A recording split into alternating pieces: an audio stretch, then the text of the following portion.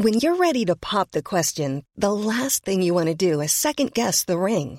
At BlueNile.com, you can design a one-of-a-kind ring with the ease and convenience of shopping online. Choose your diamond and setting. When you find the one, you'll get it delivered right to your door. Go to BlueNile.com and use promo code LISTEN to get $50 off your purchase of $500 or more. That's code LISTEN at BlueNile.com for $50 off your purchase.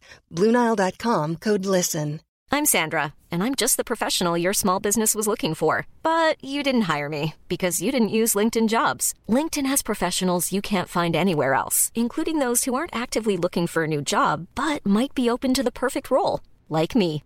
In a given month, over 70% of LinkedIn users don't visit other leading job sites. So if you're not looking on LinkedIn, you'll miss out on great candidates like Sandra. Start hiring professionals like a professional. Post your free job on linkedin.com/people today.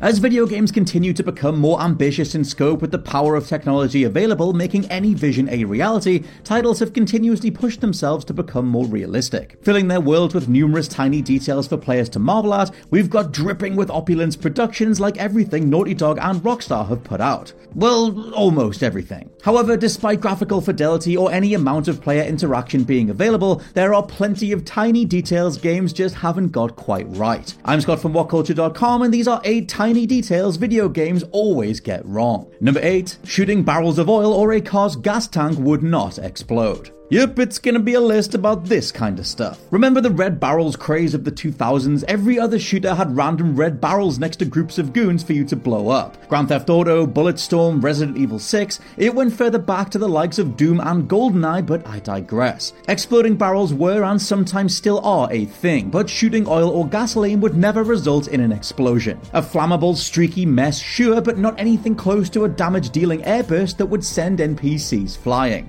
Unless you make a point of using incendiary rounds on a minigun as the Mythbusters did to dispel this whole thing, it just ain't happening. The idea seems to come from Hollywood action flicks, and it certainly belongs in action video games, just don't think about it too much. Number 7. Quivers weren't worn on backs. We all know what an archer is supposed to look like. Bow in hand with a quiver of arrows loaded on their back. It's how these people have been depicted in media for decades, with the likes of Robin Hood being the prime example on the big screen. Likewise, whenever you equip a game character with some arrows of their own, they'll probably have the quiver placed on their back. Much like many other myths spread by the factually inaccurate Hollywood though, quivers were commonly worn on belts at the hip of archers rather than on the back as Robin Hood or Skyrim would have you believe. While back quivers are commonly used in modern archery and were used in some cultures across history, like North America or Africa being examples, it was far more typical for archers to use belt quivers, especially in medieval Europe, as it was a far more practical place to store them in combat situations. Even Kingdom Come Deliverance, which prided itself on being historically accurate to its 15th century Bohemia setting, makes the same mistake of placing the quiver on the character's back. Number 6. Silencers aren't silent. If stealth games like Metal Gear Solid, Splinter Cell or Hitman have taught us anything, it's that attaching a silencer to a gun means nobody will hear it firing, even if you're wiping out someone stood right next to someone else. As fun and satisfying as it is to take out groups of enemies undetected, the reality of silencers or suppressors isn't how they're represented in games. For starters, releasing the air of the gunshot more slowly means that silencers do reduce the sound of a gunshot's thunderous bang, but nowhere near the level of that familiar sound that we've heard so many times. It will still sound like gunfire, and people will still be able to hear it, likely a few rooms over. Likewise, adding a suppressor to a weapon doesn't have any negative impact on the weapon's range or damage output, Call of Duty. Instead, this decision is more rooted in how multiplayer games balance gunplay than anything realistic. Regardless of real-world inaccuracies, silenced weapons in stealth games are a lot of fun, and I'll take this moment to say that you should all go give Splinter Cell Blacklist another chance. Number 5. Seatbelts do and don't matter.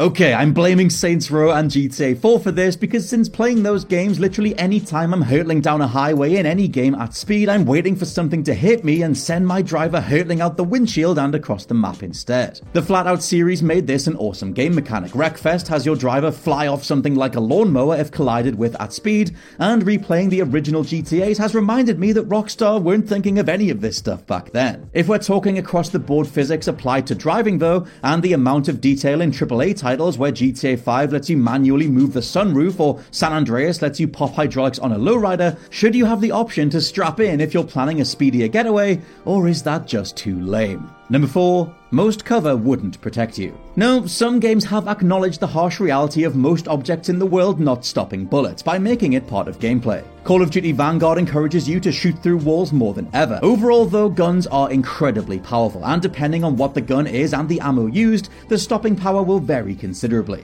In video games' case, when was the last time you fired something that didn't feel like it could do damage? That increasingly aluminium car you've hopped behind doesn't have the strength to shield you from a hail of bullets. In fact, the engine block is the only part of it that would stop a bullet. Just don't expect to drive it afterwards. If a car won't be able to offer protection in a firefight, an overturned table or some office furniture would get shredded. For a playable version of all this, check the immaculate Max Payne 3, where Rockstar essentially applied what would become Red Dead 2's level of detail to an awesome third-person shooter. Number 3. Injuries. This is a weird line to walk. I personally remember Peter Molyneux addressing the fact characters don't get injured in games in the run-up to Fable 2. It's why that game never actually kills you, and instead just gives you a scar or some sort of permanent mark when you run out of health, letting you get back up, but also visibly showing that combat-worn history over time. Honestly though, how many games deal with injuries? In Metal Gear Solid 3, it could become a nightmare of digging out a bullet every time you got shot, and go one step further and suddenly you're in Far Cry 2 realms of guns jamming and having to take your malaria tablets to make it to the next checkpoint. Naughty Dog's answer in Uncharted's case was actually fascinating, saying that Drake is never really taking damage when the screen starts losing color and going red. Instead, that's a representation of his luck running out. When Nate actually gets hit, he goes down, because bullets in that franchise are actually bullets.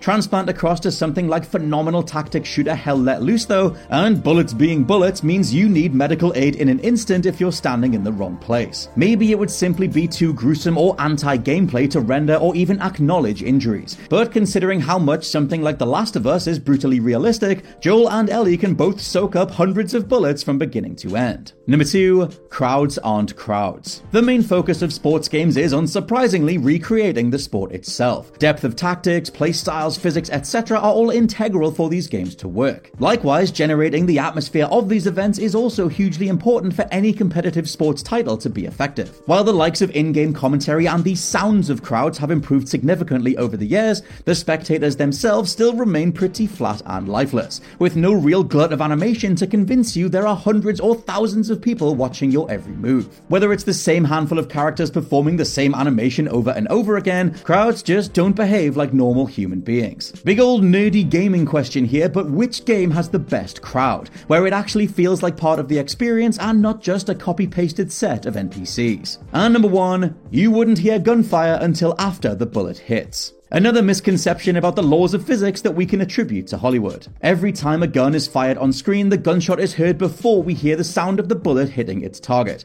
However, this is the reverse of what would actually happen. Because bullets travel faster than the speed of sound, the bullet would hit its target before the sound of the gunshot is heard. You can really pick up on this at longer distances. The trope has found its way into the world of video games for decades, but at least for us, there's a logical gameplay reason for it to exist. Sound feedback. When we play something, sound is used to provide feedback for player interactions, and to let us know that we've done something in a game.